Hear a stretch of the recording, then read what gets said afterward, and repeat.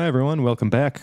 Today, we are going to return to discussing one of our favorite books. We've discussed this book many times on our previous show, The Truth Perspective, that is Political Ponerology by Andrew Lobachevsky, written originally well over a period of many years, but in its final form in 1984, 1985, but only published in 2006. So for those of our new viewers who may not have listened to the Truth Perspective previously, I'll just give a short introduction. Just a note that we will be putting up eventually, sometime in the near future, hopefully, all of our old shows on Ponerology. They don't have video, so we'll just be throwing them up on YouTube with some background images, just so they're all in one place, so you can check those out after the fact.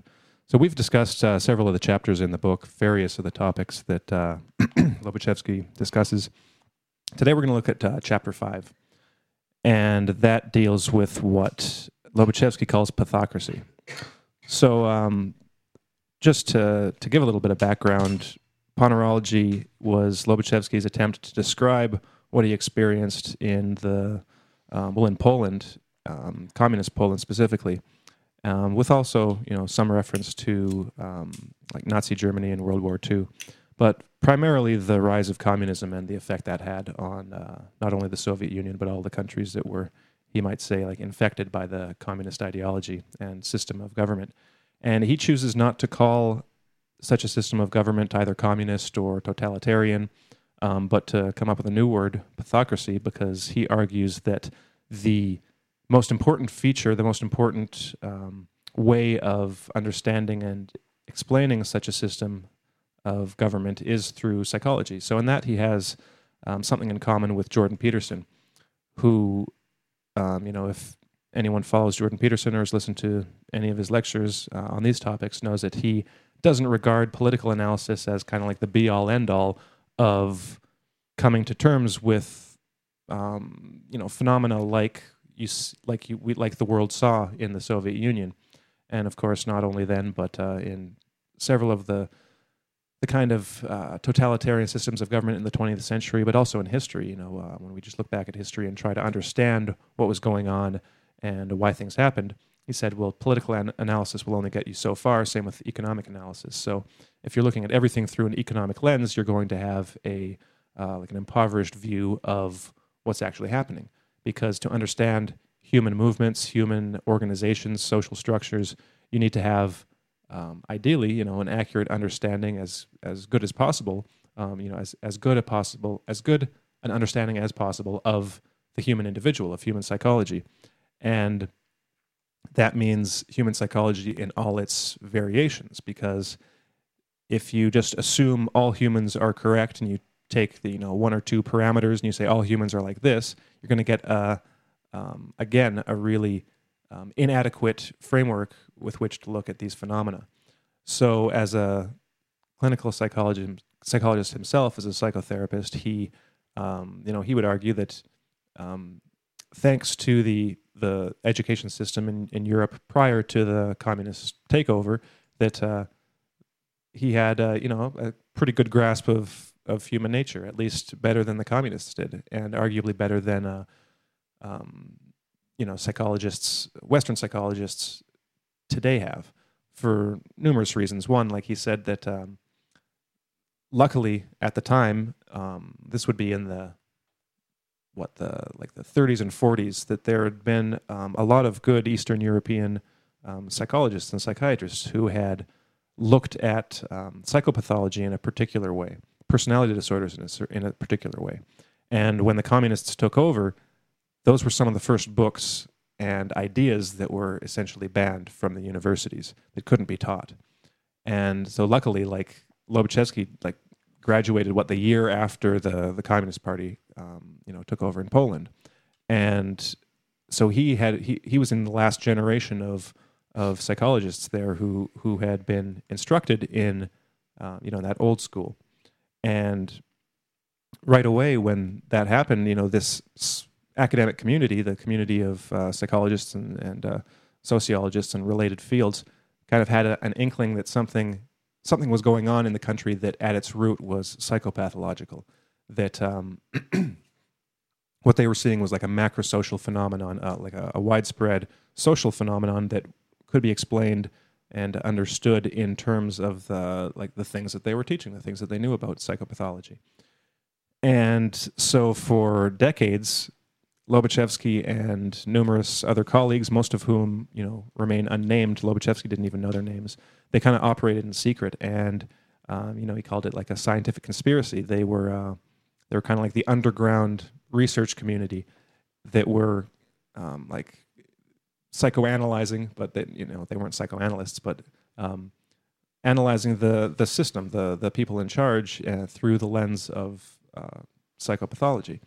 And so over the decades, and numerous run-ins with the law, like a lot of people, like I think even most people in like the Eastern Bloc, everyone knew someone who was arrested at one point or another, and Lobachevsky himself was arrested numerous times and tortured on several occasions, and eventually exiled from Poland. He lived several years in the United States before moving back to Poland, and where he eventually died. So he wrote this book in the 80s in New York after having lost previous manuscripts, having to destroy them because of secret police raids and things like that. And so this chapter that we're going to be looking at is kind of it would be good to search out our Truth Perspective episodes on the other chapters to get some background, because some of what he says in here is kind of dependent on those earlier ideas. But we'll try to. I think any new viewers will be able to kind of follow what's going on, regardless, and we'll try to give some background too. So, like I said, this chapter is chapter 5 on pathocracy, the kind of social government system in its kind of final form. Because in previous chapters, he described kind of stages in history and how history seems to ebb and flow. There's like highs and lows. And one of the lows that societies, not all societies, but that some societies fall into, is this one that he calls pathocracy, which is a totalitarian system of government that affects everything from the lowest level of social organization to the highest. So from the top leadership positions down to like village functionaries and police chiefs and any system in which there's a hierarchy. Any mini hierarchy within a larger hierarchy is like a fractal of the whole. It's like you find the same dynamic at every level, and it is, if you've read anything about that, like Solzhenitsyn, for example, then you have some idea of what life is like. You could describe it as like a system of terror, coercion, censorship. Like the kind of search for complete control over people's lives, and in a sense that touches their lives. It touches everyone's life. It's like no one can remain outside the system. No one can, and Lobachevsky would argue, no one can even escape the reality of the system. Like no one can be really like deceived or basically it would touch everyone of a certain kind, and that would be the vast majority of people. The vast majority of people will have some inkling of what's going on, and skipping ahead a bit, like I guess spoiler alert, there's a point in a pathocracy that Lobachevsky describes where it reaches a societal like polarization. And he's not talking about the polarization like we see in the United States, for instance, between like the left and the right, and we see like polarizations and dynamics like that in all kinds of countries, where we have like a division within the populace. What he's talking about is a division between the populace itself and the leadership. So you actually have a uniting of the people of a nation in opposition to the tiny group of people who, like in the communist system, constituted the party, and the people affiliated with the party, and the people doing the party's dirty work. So there's actually this. That's actually one of perhaps the positives of a pathocracy, is that it actually does unify the people against the pathocrats, as Lobachevsky would put it. So in this first section of the chapter, we're going to be looking at, he covers what he kind of tries to lay out as the three phases of a pathocracy. So we'll be getting into those. But to give it just a little bit of background on like how Lobachevsky argues a pathocracy comes about, is that he says the main way in which it comes about is out of what he calls a period of maximal hysteria in a society. So in a previous chapter, he described what he called like the hysterical or the hysteroidal cycle, that there's a cycle of hysteria in society that you can view, that you can see, where it seems like there's a cycle where people have relatively good common sense for a period of time, and then societal hysteria just increases to the point where psychotherapists, for instance, or psychoanalysts, like in the late 1800s, early 1900s, would see a rise in the instances of actual like cases of hysteria. And today, like we don't seem to have the same kind of hysteria that they had back then. Hysteria seems to take on different forms depending on like the culture and the time you're living in. Like back then, it was a lot of like hysterical illnesses, like hysterical blindness or like loss of the use of a limb. And these are not actual like physical problems with the people, with individuals. It's like a psychogenic illness, basically. So for some emotional reason, you might lose your eyesight. And that's the way that hysteria was characterized back then. It's basically a physical symptom caused by an emotional disturbance.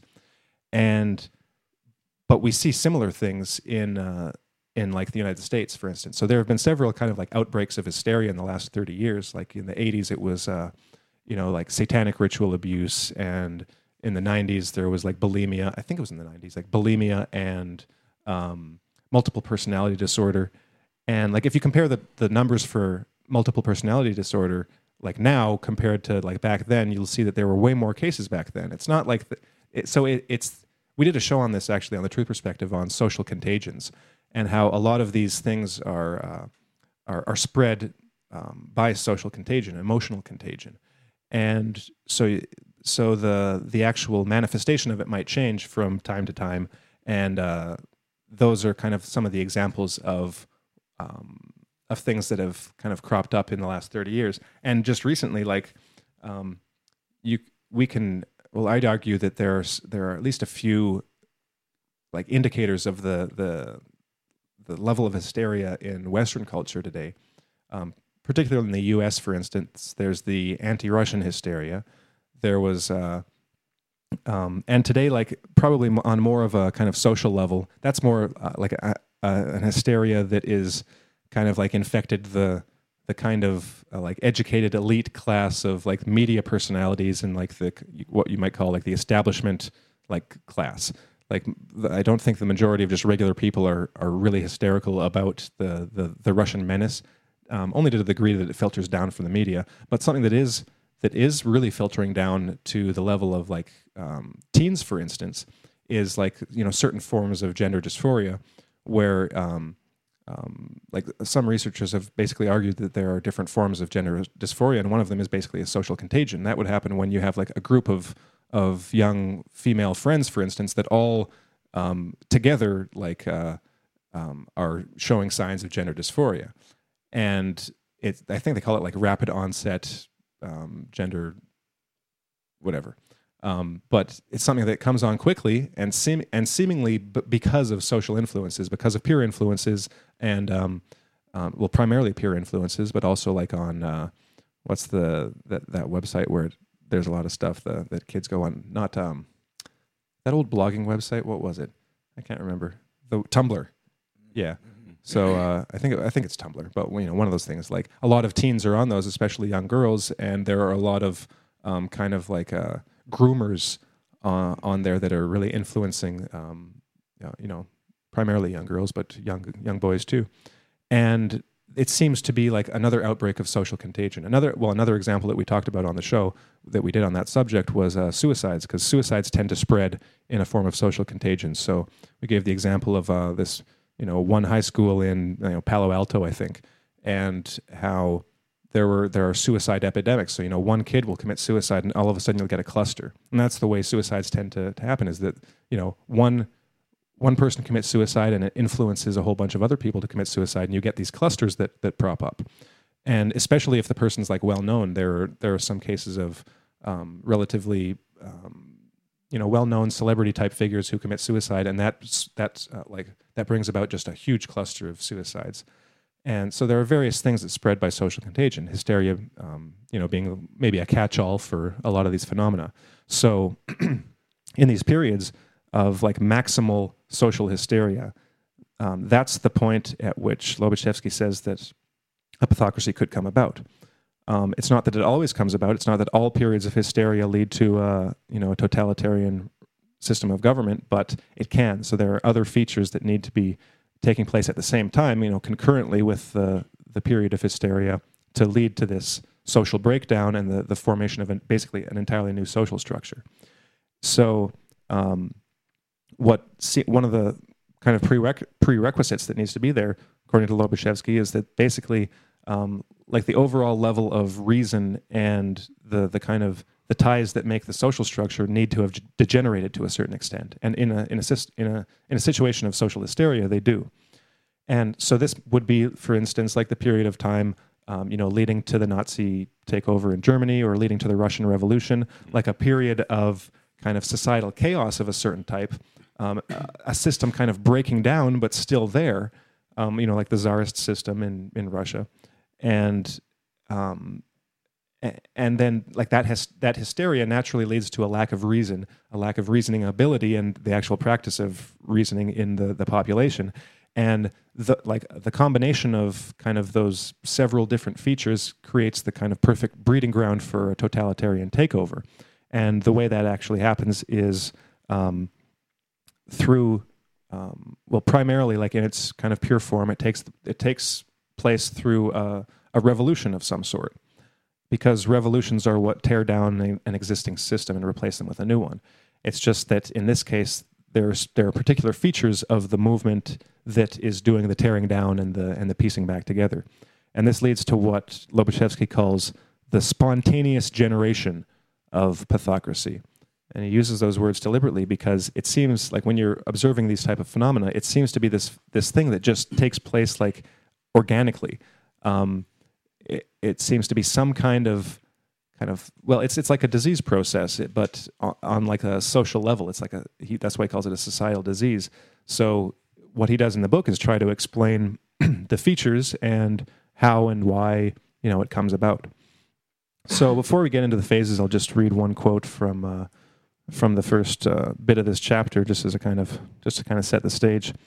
So right at the beginning, he writes, "A psychologically normal, highly intelligent person called to high office normally experiences doubts as to whether he can meet the demands expected of him, and seeks assistance, the assistance of others whose opinions he values.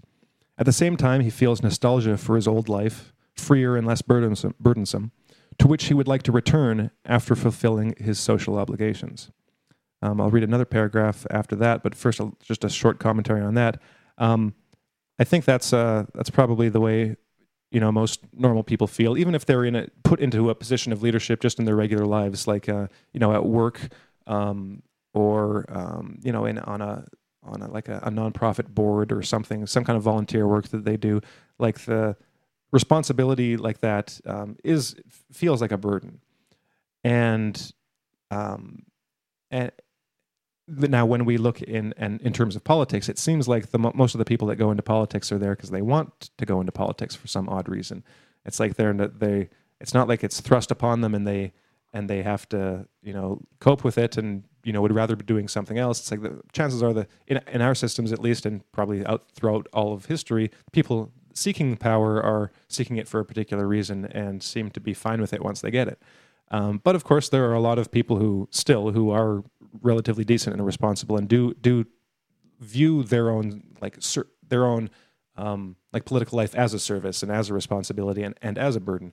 So and especially like the best leaders seem to do so. Like Dag Hammarskjöld at the UN, that's like he viewed it as like the gravest responsibility and didn't particularly like it. Like you could I think he liked the work and he liked putting everything he had into the work, but it was a great burden on him, and he was looking forward to retiring and finally, writing books and enjoying a regular life. But he devoted himself 100%, and unfortunately, in his case, as is the case too often with individuals like him, was assassinated, before he got a chance to retire. And then you've got people even though he's demonized in the Western press, like Bashar al-Assad in Syria, he never sought power. I mean, he wasn't even ever supposed to be the president of Syria. It was supposed to be his brother who died in a car accident or something like that. And it was basically okay, Bashar, it's up to you now. And, he was fine living his life as an ophthalmologist or whatever he was. And, so he never had any pretensions to power and kind of got placed into it.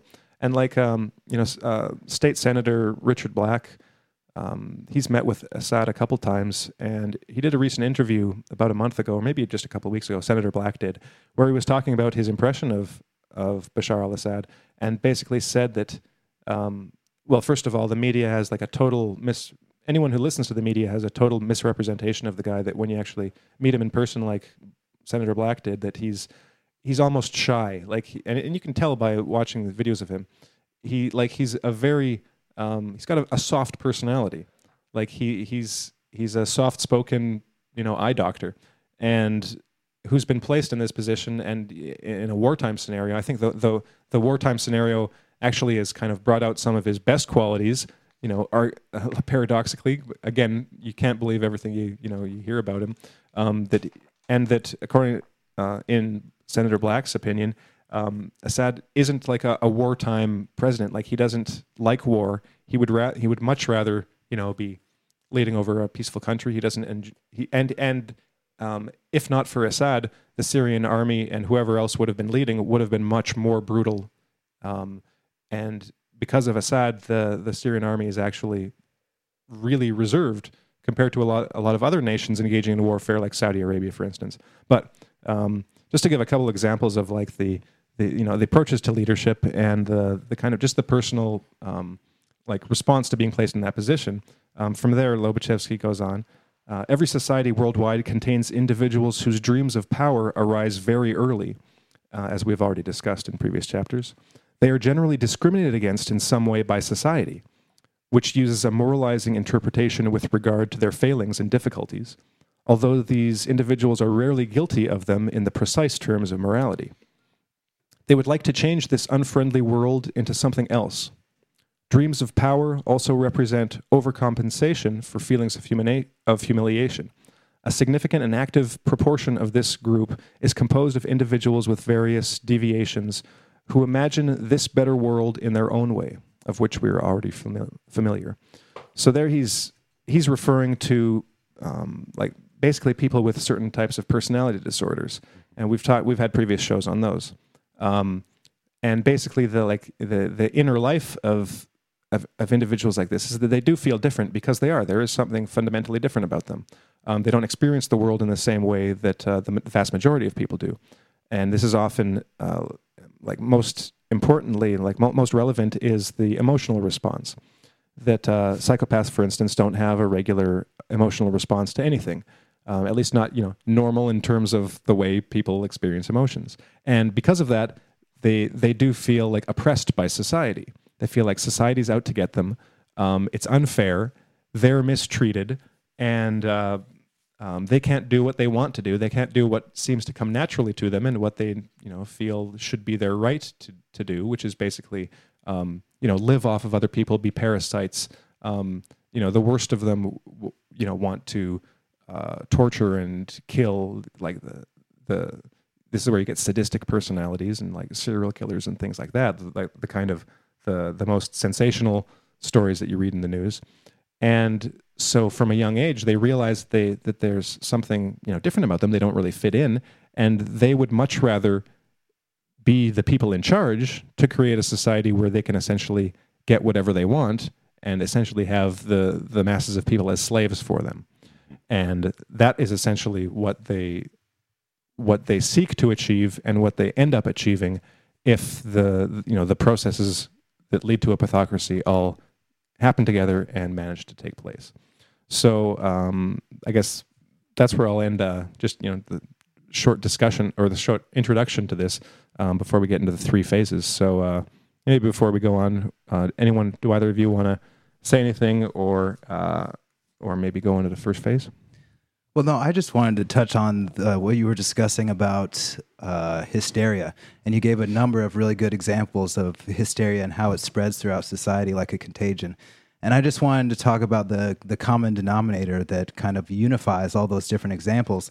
And that's the possessive nature of the mental illness that causes all of these people to behave in ways that are irrational, and yet at the same time, like they were, like they'd been just imbibing a bunch of alcohol, they don't realize it until they wake up from it. You don't realize how irrational and self-destructive your behavior is until, it's too late. And, that's a part of, Lobachevsky says that's just a part of the historical cycle, but that generates, various forms of evils, but that is itself...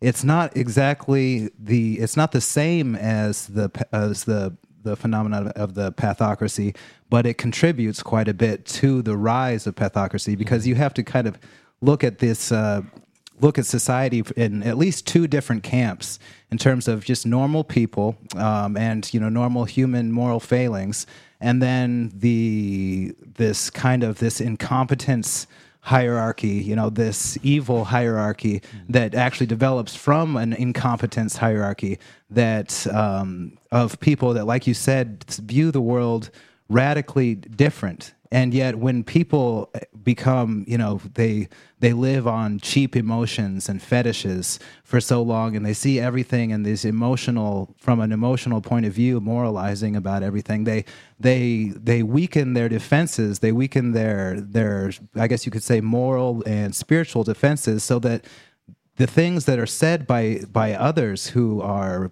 for all intents and purposes, snake oil salesmen or just pure consciously evil, they are open to that influence. They open themselves up to believing, not only believing, but acting upon the orders and the advice of people who, in any other era of more healthy common sense, would be viewed as irrelevant at best. Just like the local drunk who whines about how life is horrible for him, and he's violent, he's always getting into fights. Well, when there's a huge crisis in society, somebody like that who is decisive and has a quick answer for everything will all of a sudden get an elevated position in the eyes of just other ordinary people who don't know exactly who to turn to.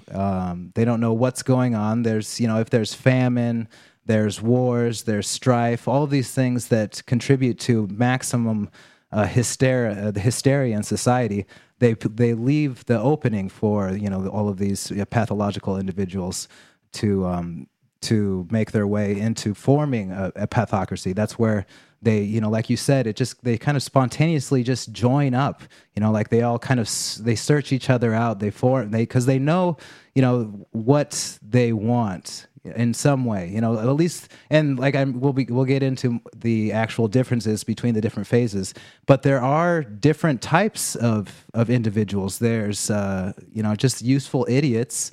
There's people who really do believe in whatever kind of ideology or simple belief, simple answers that they've been told or that they've heard. People who really do believe in that, and then you get people who are in that evil hierarchy who are just good at brutalizing. They're just sadistic, and you need somebody to turn to in order to shape up a village. Then you turn to them, and they're just good, serial killers, really, and they're useful in that sense. And then you have individuals who are good at spellbinding other, and rallying people, spreading the contagion.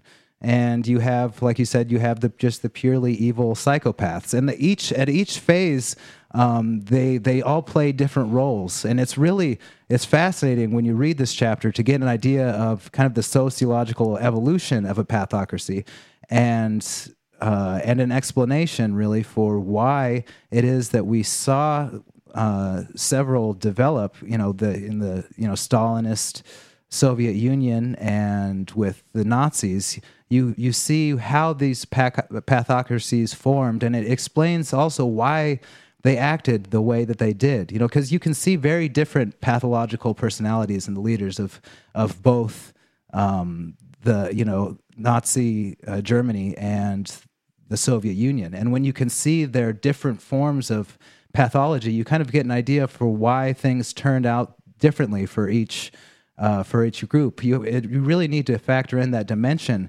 of how they were crazy.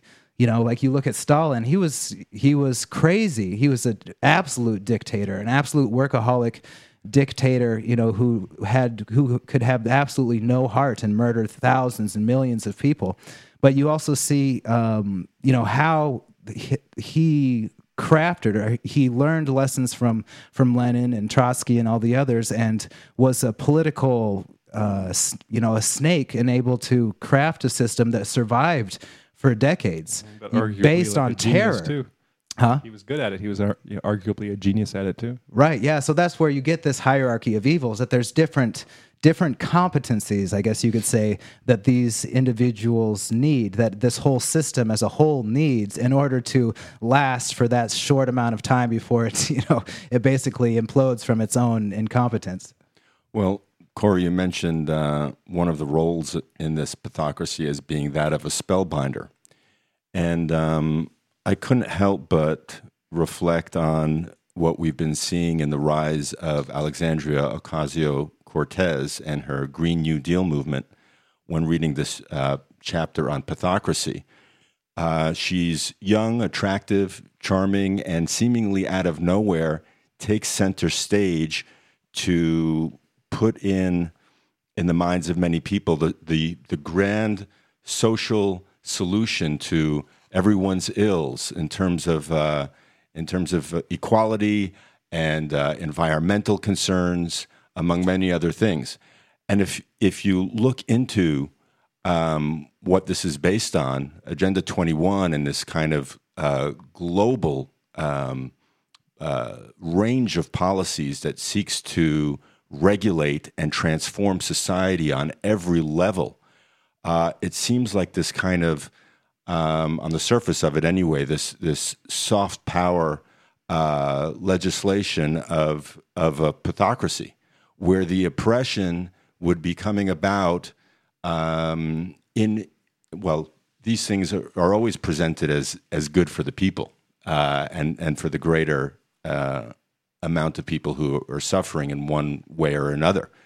But on every level, if you pick apart these policies that she's been advocating, that she's been the new kind of spokesperson for and showman of, you'll see very much that she fulfills this kind of spellbinder role among many on the left who are looking to her as this new figurehead. And it's very interesting. There's this whole kind of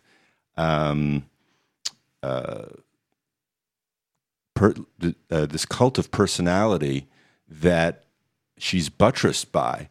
Behind the scenes, there's an individual named Sekat Chakrabarti, who's kind of the silent partner who in the wings of the whole movement of the whole Green New Deal has been creating these brand new Congress and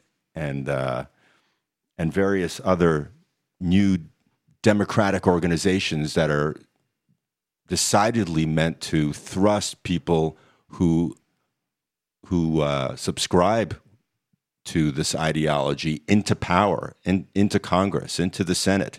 They have a whole plan for this, and she was really one of these people who were handpicked by Chakrabarti and his entire little cadre of political apparatchiks. So he's been behind the scenes. He's a Silicon Valley millionaire, basically, who made his career designing software, and so he's self-made. Not 6 or 8 months into forming some of these organizations, he's already being accused of funneling money out of the PACs, the donations. So there's already this kind of gray area of intention. And it's interesting, in one of his interviews, he's wearing a T-shirt of an individual named Subhas Chandra Bose, who's an interesting figure, or was in the 30s and 40s. Bose was an Indian nationalist who gathered, ostensibly he was trying to fight colonialism in India against the British, but made alliances with the Nazis and had sympathies with Stalin's Russia. And finally, he had a group of 3,000 or 4,000 nationals in Germany who were working with him, and basically, as the biography goes, he had turned his back on them, and ultimately slipped away aboard of a submarine to go to Japan, where he thought he'd get more political support.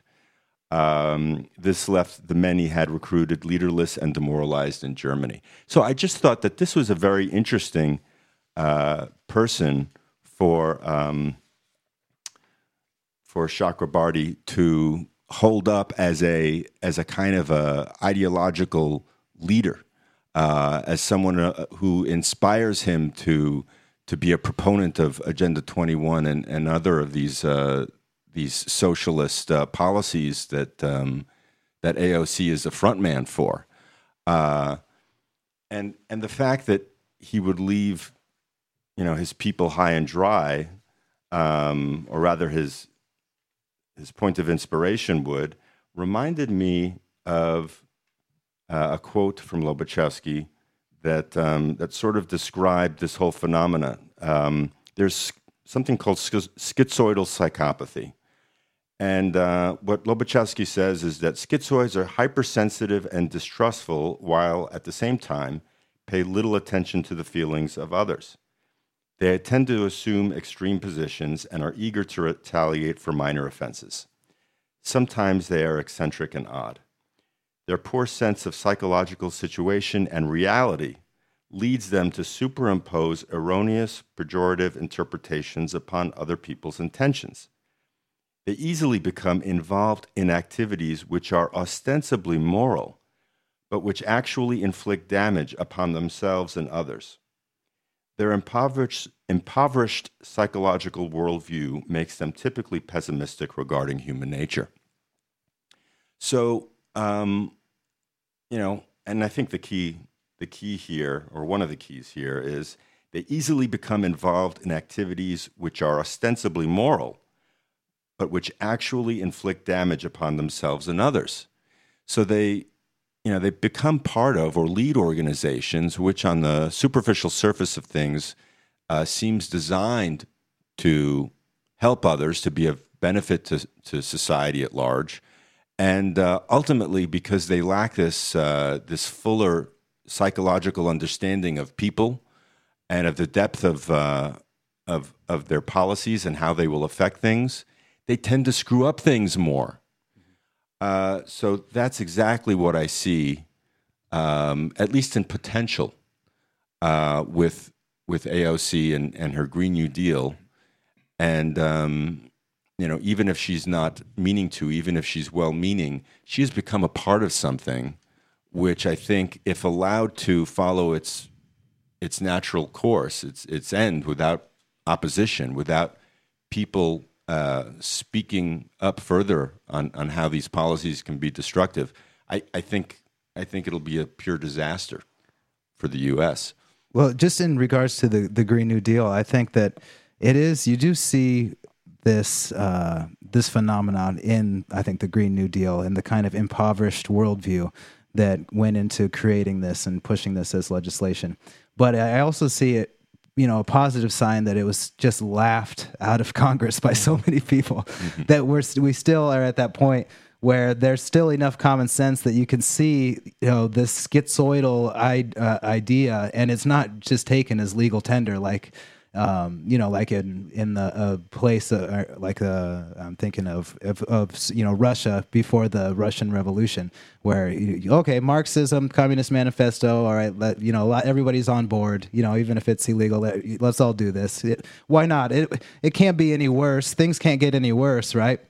But just in terms of like you were talking about schizoidal individuals, it reminds me of the agrarian socialist revolutions that were carried out in Russia in the 19th century, before Marx was even a thing. There was this large push to reform Russia and to make life better for everyone by arming the peasants and educating them. And all of these socialists thought the best way to do this and to bring down the evil empire was to assassinate thousands and thousands of czarist officials and Russian officials, and that's what they did. But the backlash against that was the imposition of a police state that then left Stalin with all of the recruits and the infrastructure that he needed to effectively impose his own police state. So you see how this schizoidal worldview of how can we save the world? Mm-hmm. Oh, you know what? Let's kill the evil empire. This fed directly into the a situation that was incomparable in terms of the suffering that was impacted on the Russian people, suffering that they're still reeling from as a culture.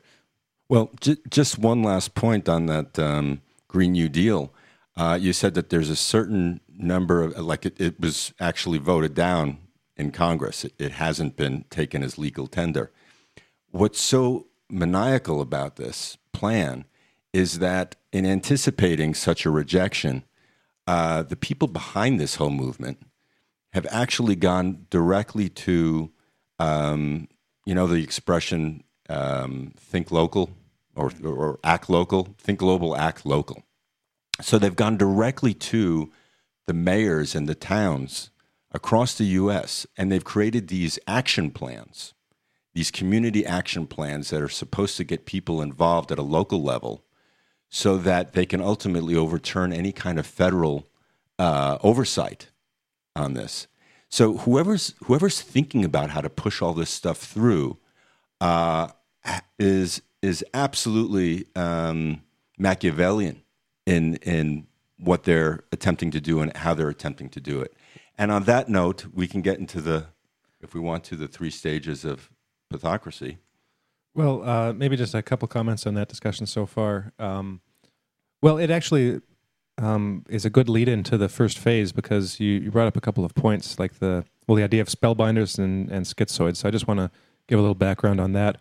In the show that we did on, I think it was titled something about what MAGA hat kid can teach us about something or other, and we talked about that section in Ponerology about spellbinders. And I just say I think that AOC has the potential to be a spellbinder. I don't think she is one, though. I think she's just a spokesman who happens to not be very smart. Like the guy that we were talking about, like the black Hebrew nationalist. That guy was a spellbinder. It's like spellbinders in the context that Lobachevsky describing them are. They've got a bit more brutality to their spellbinding. It's like there's a suggestiveness in the way they put the ideology into action that is essentially a call to, in the case of Pathocracy, a call to violent revolution. But there's just that hint of, and even not even necessarily a hint, often like the explicit call for something really extreme. Whereas in any kind of politics, you're going to get PR people, spokesmen, people pushing policies, good or bad, and who can do it relatively well, better or worse. There's an extra thing on top of that when it comes to spellbinder level stuff, where it's so that's why I say she has the potential to be, because if the kind of seeds of this ponerogenesis, like the genesis of evil, political evil, are allowed to kind of progress further, could you imagine, AOC being at the vanguard of, calling for, taking off the heads of the rich. It's like, well, maybe. I don't know. By then, they'll probably find someone else. But that's the lead into the first phase of Pathocracy, because you mentioned the idea of schizoids, and Lobachevsky calls it schizoid psychopathy. Today in the West we'd call it like schizoid personality disorder. Basically, it's like in the show we did on personality disorders. If we look at it in terms of like Big Five, I think that schizoids would be like a relatively like a lack of introverted and unemotional. Basically, that's the kind of way I figured out how to say it. So because of their their lack of affect, to the degree that most people have it, and their kind of introversion, the way Lobachevsky describes it is that they come up with these grand doctrines. So like last week we were talking about Marx, for instance, and his kind of the hints of his own schizoidia, and they're the ones that, like you said with this guy, they come up with the theory of how to fix everything. It's like, well, they can see what's wrong with the world, and they have that link with the majority of people with a more normal affect, more normal emotionality, is that they do see problems with the world, and they do want solutions. The problem is that because of that lack of affect, and that lack of a deeper understanding of the wider sphere of human nature, they come up with bad theories that can't be implemented because of the lack of the understanding of the way humanity actually works. So they come up with grand theories often with a simplistic narrative and a simplistic idea of what it is that can fix the world. And so, communism is a great example. It's like you read Marx himself, and there's a lot to it, but the ideas themselves come down to something very simplistic, like viewing people as primarily like economic animals. And at least that's how a lot of people that try to implement Marxist ideas, see it. And so that's kind of like the first phase of that contributes to the first phase of Pathocracy, where you've got these kind of psychologically impoverished and kind of eccentric individuals who come up with the theories which form the seed of the ideology, which will then be used by the entire movement. And because they're identifying real problems and presenting what appear to be real solutions, they can get massive popular support. Like, that's why there were a lot, and there still are a lot of communists, for instance, but especially before the Russian Revolution, it's like there were a lot of like socialist and communist groups that were all supportive of the idea of a revolution. They might not have been happy with what they got, but there was popular support for movements of these sorts. And but what Lobachevsky points out is that it's this ideology that allows the first phase to take place, because like we said in a previous show, he distinguishes between primary and secondary ponerogenic unions, which is basically a group of pathological people. And the primary one is like just a group of pathological criminal people, like you have with a mob, a gang, an organized network of criminality. And like I pointed out in that show, and like Lobachevsky points out, if you have a guy that's running on the mob ticket, like officially, like in an election, he's like, well, I'm on the mob party. We engage in all kinds of shady business transactions, and we kill a lot of people, and we try to get away with it. No one would vote for that guy, right? It's not like people don't resonate with that kind of in-your-face pathology. But if you get a politician who is being secretly paid by the mob, who is pretending to be a great guy, and he's looking for all these policies to help certain businesses and do all this stuff, and he appears like a normal guy, people will vote for him. So a secondary ponerogenic union is a group, it's basically a political group which appears to be above board, that normal people can get behind. Normal people can say, oh, well, that those people are just like me, they want what I want, and I'll give them my support because I believe in their ideals. When actually within that movement, that is just a front, essentially. What they really want is something completely different.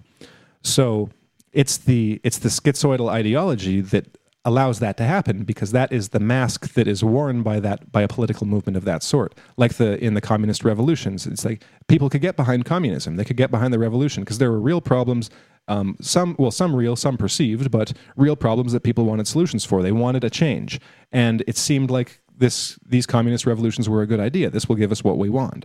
You can get massive public support, but the people actually behind the movement and steering the movement have different goals entirely. They don't want what they don't want what their supporters want, and they don't want what their own ideology says it wants.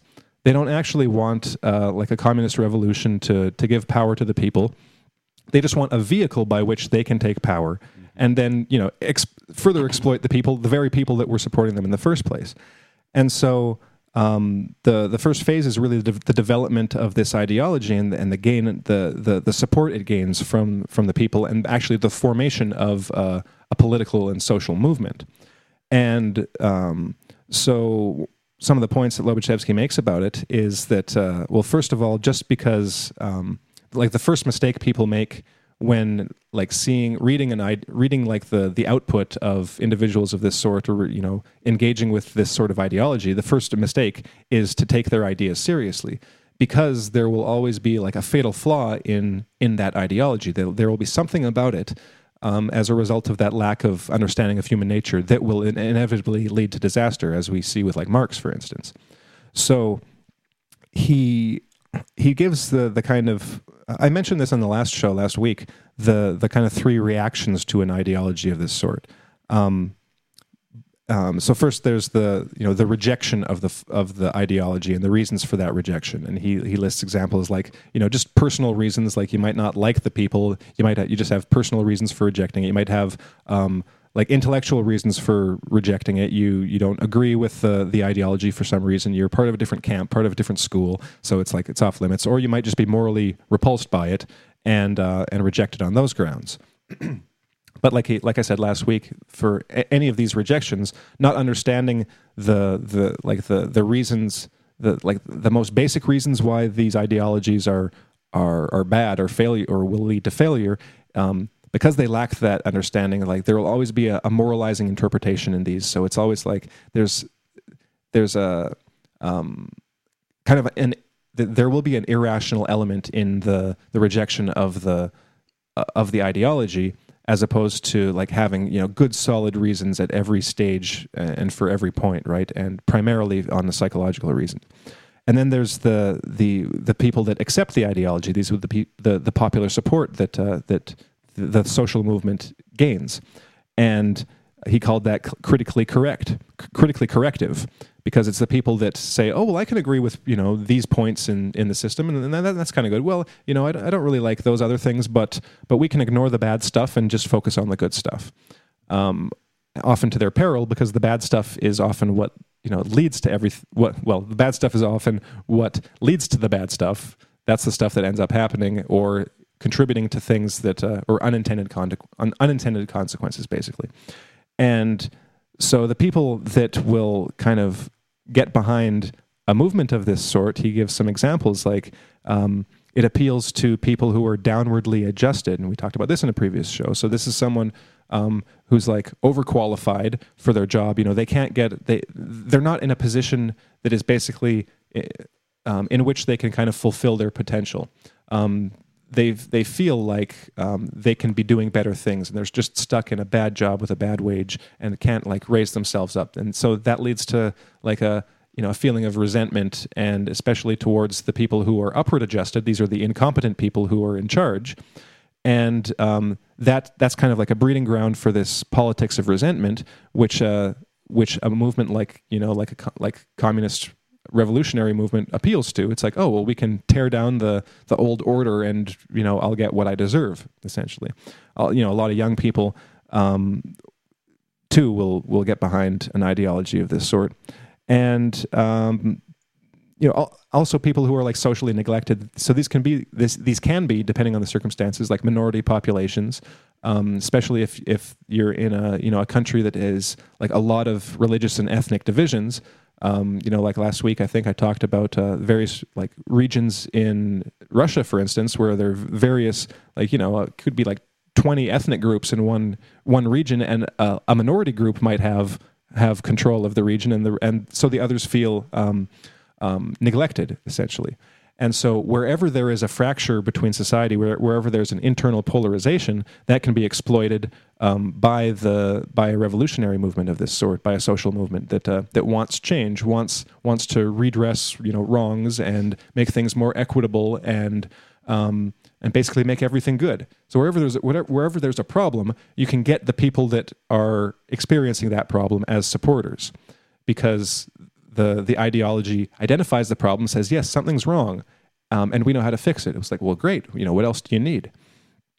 So the third one is what he calls pathological acceptance. So these would be the people that essentially have personality disorders, who look at the ideology and say, oh, well, that's a great way to get power. And there are degrees in there which come into play in like phase 2 and 3.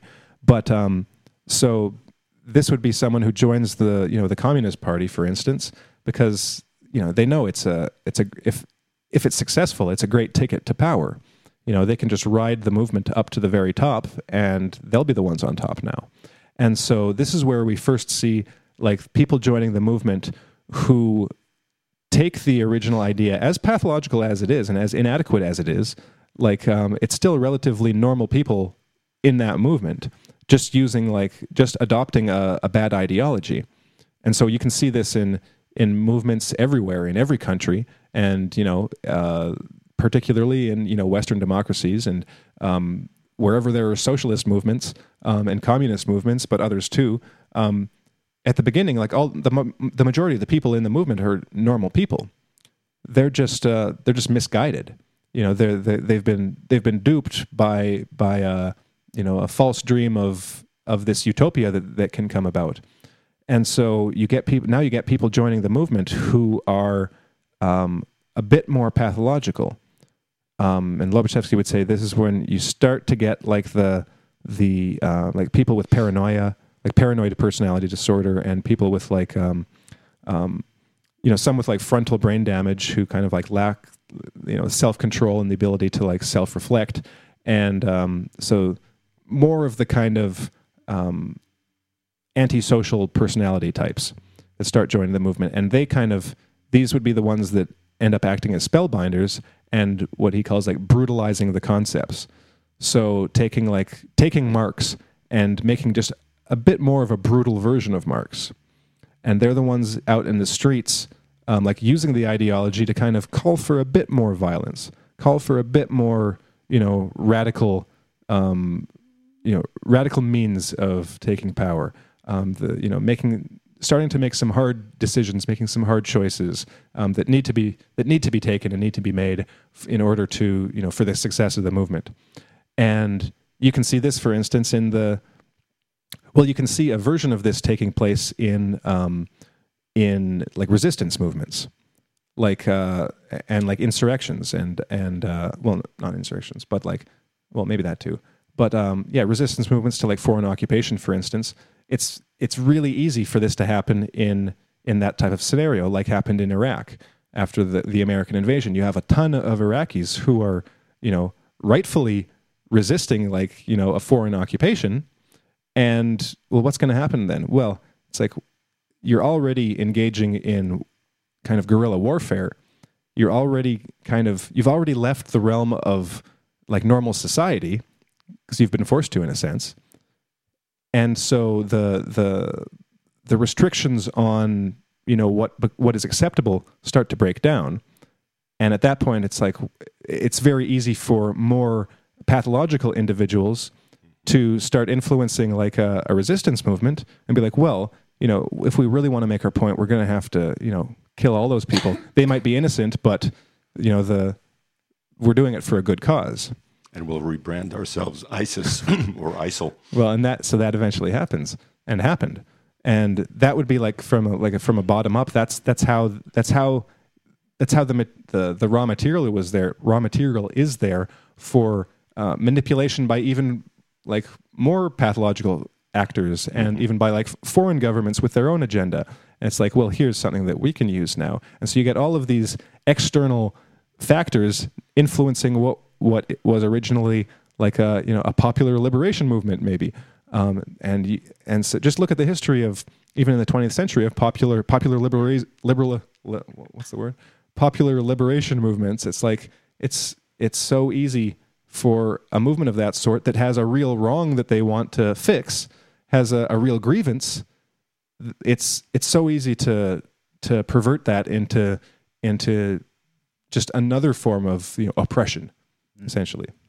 Yeah, that reminds me of I've been reading a lot on the Russian Revolution and to what followed after the Russian Revolution, and it reminds me of what was taking place when Russia set up the provisional government after the Tsar abdicated, and they basically were like, okay, so now I guess we don't have a Tsar anymore, so now what are we going to do? It was in 1917, I think, 1918. And Stalin and other, prominent, Marxist kind of Bolshevik politicians were grasping for power, but they didn't quite know what to do with it. So they were thinking that they had to create like a coalition with other socialists and other Marxists, because one of the things that anybody who had any sense of love for their homeland wanted was to avoid civil war at all costs. That was just the general idea. The general political will was that we have all these soldiers returning, we have all of these problems, we have famine, we have disease, we have ethnic strife, and this is a powder keg. We have to, form some of the coalition and just do whatever we can to avoid civil war. But then Lenin, on the other hand, he had a completely different idea of what needed to take place. And so rather than, writing to Stalin and to the others to say that so this is how we can form a plan with the other socialists and everything in order to gain power, he said we need to take the absolute revolutionary tack, and we need to initiate that civil war, essentially. Because in his mind, because Lenin was he was the archetype, he was that evil kind of genius, that will to power behind it all. He knew how to pull the strings in order to get what they want, because he knew what they wanted. And he knew that what they wanted above all was power, absolute power. And so, the only way to get that was not to share power with any of the other socialists, not to create coalitions, because then they would be divided. They would have to make concessions to other political parties. But instead, he hammered it home that it was time to increase the strife, increase the risk of civil war, and then take power as soon as he could. So then that's what they did. They began arming themselves. And, I think a lot of people were disillusioned at that point. A lot, like we were saying, and, as these stages progress in the rise of a pathocracy, there's the breakdown between the adherence to the ideology with a desire for the human well-being, and then the pathological mastermind kind of, this archetypal evil that desires just pure power, just to glorify the self and to dominate. Mm-hmm. Well, it looks like we've already gone like an hour for today, so maybe we'll just shortly cover phase 2, and then next week we're planning on doing another show on this, so we'll get into phase 3 next week, and then the next section in this chapter, which is just on some more features of Pathocracy. So getting into phase 2 just briefly, this would be where the dominance over like the social political movement starts to kind of change over to the what Lobachevsky calls characteropaths. These would be personality disorders of a certain type, but the ones I just mentioned, like paranoia and like frontal brain damage and like kind of more antisocial types. And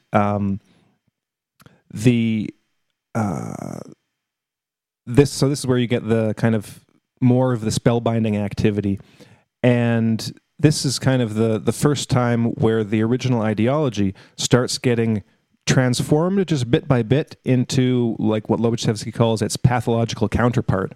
So this would be, the pathological counterpart is the point where the ideology is just a total mask.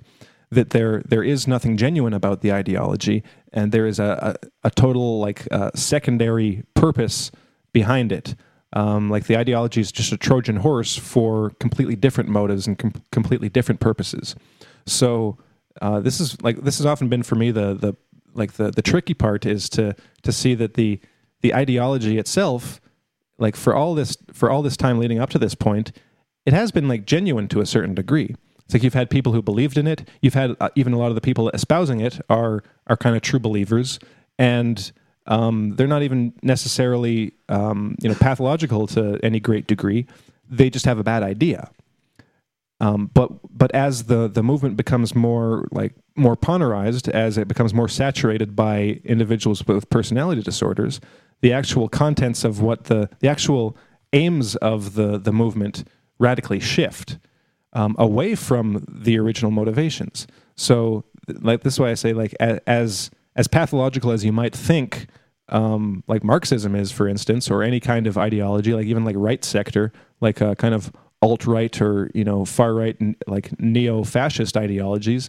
They're still ideologies. They're still things to believe in, as far out as they might seem to a lot of people.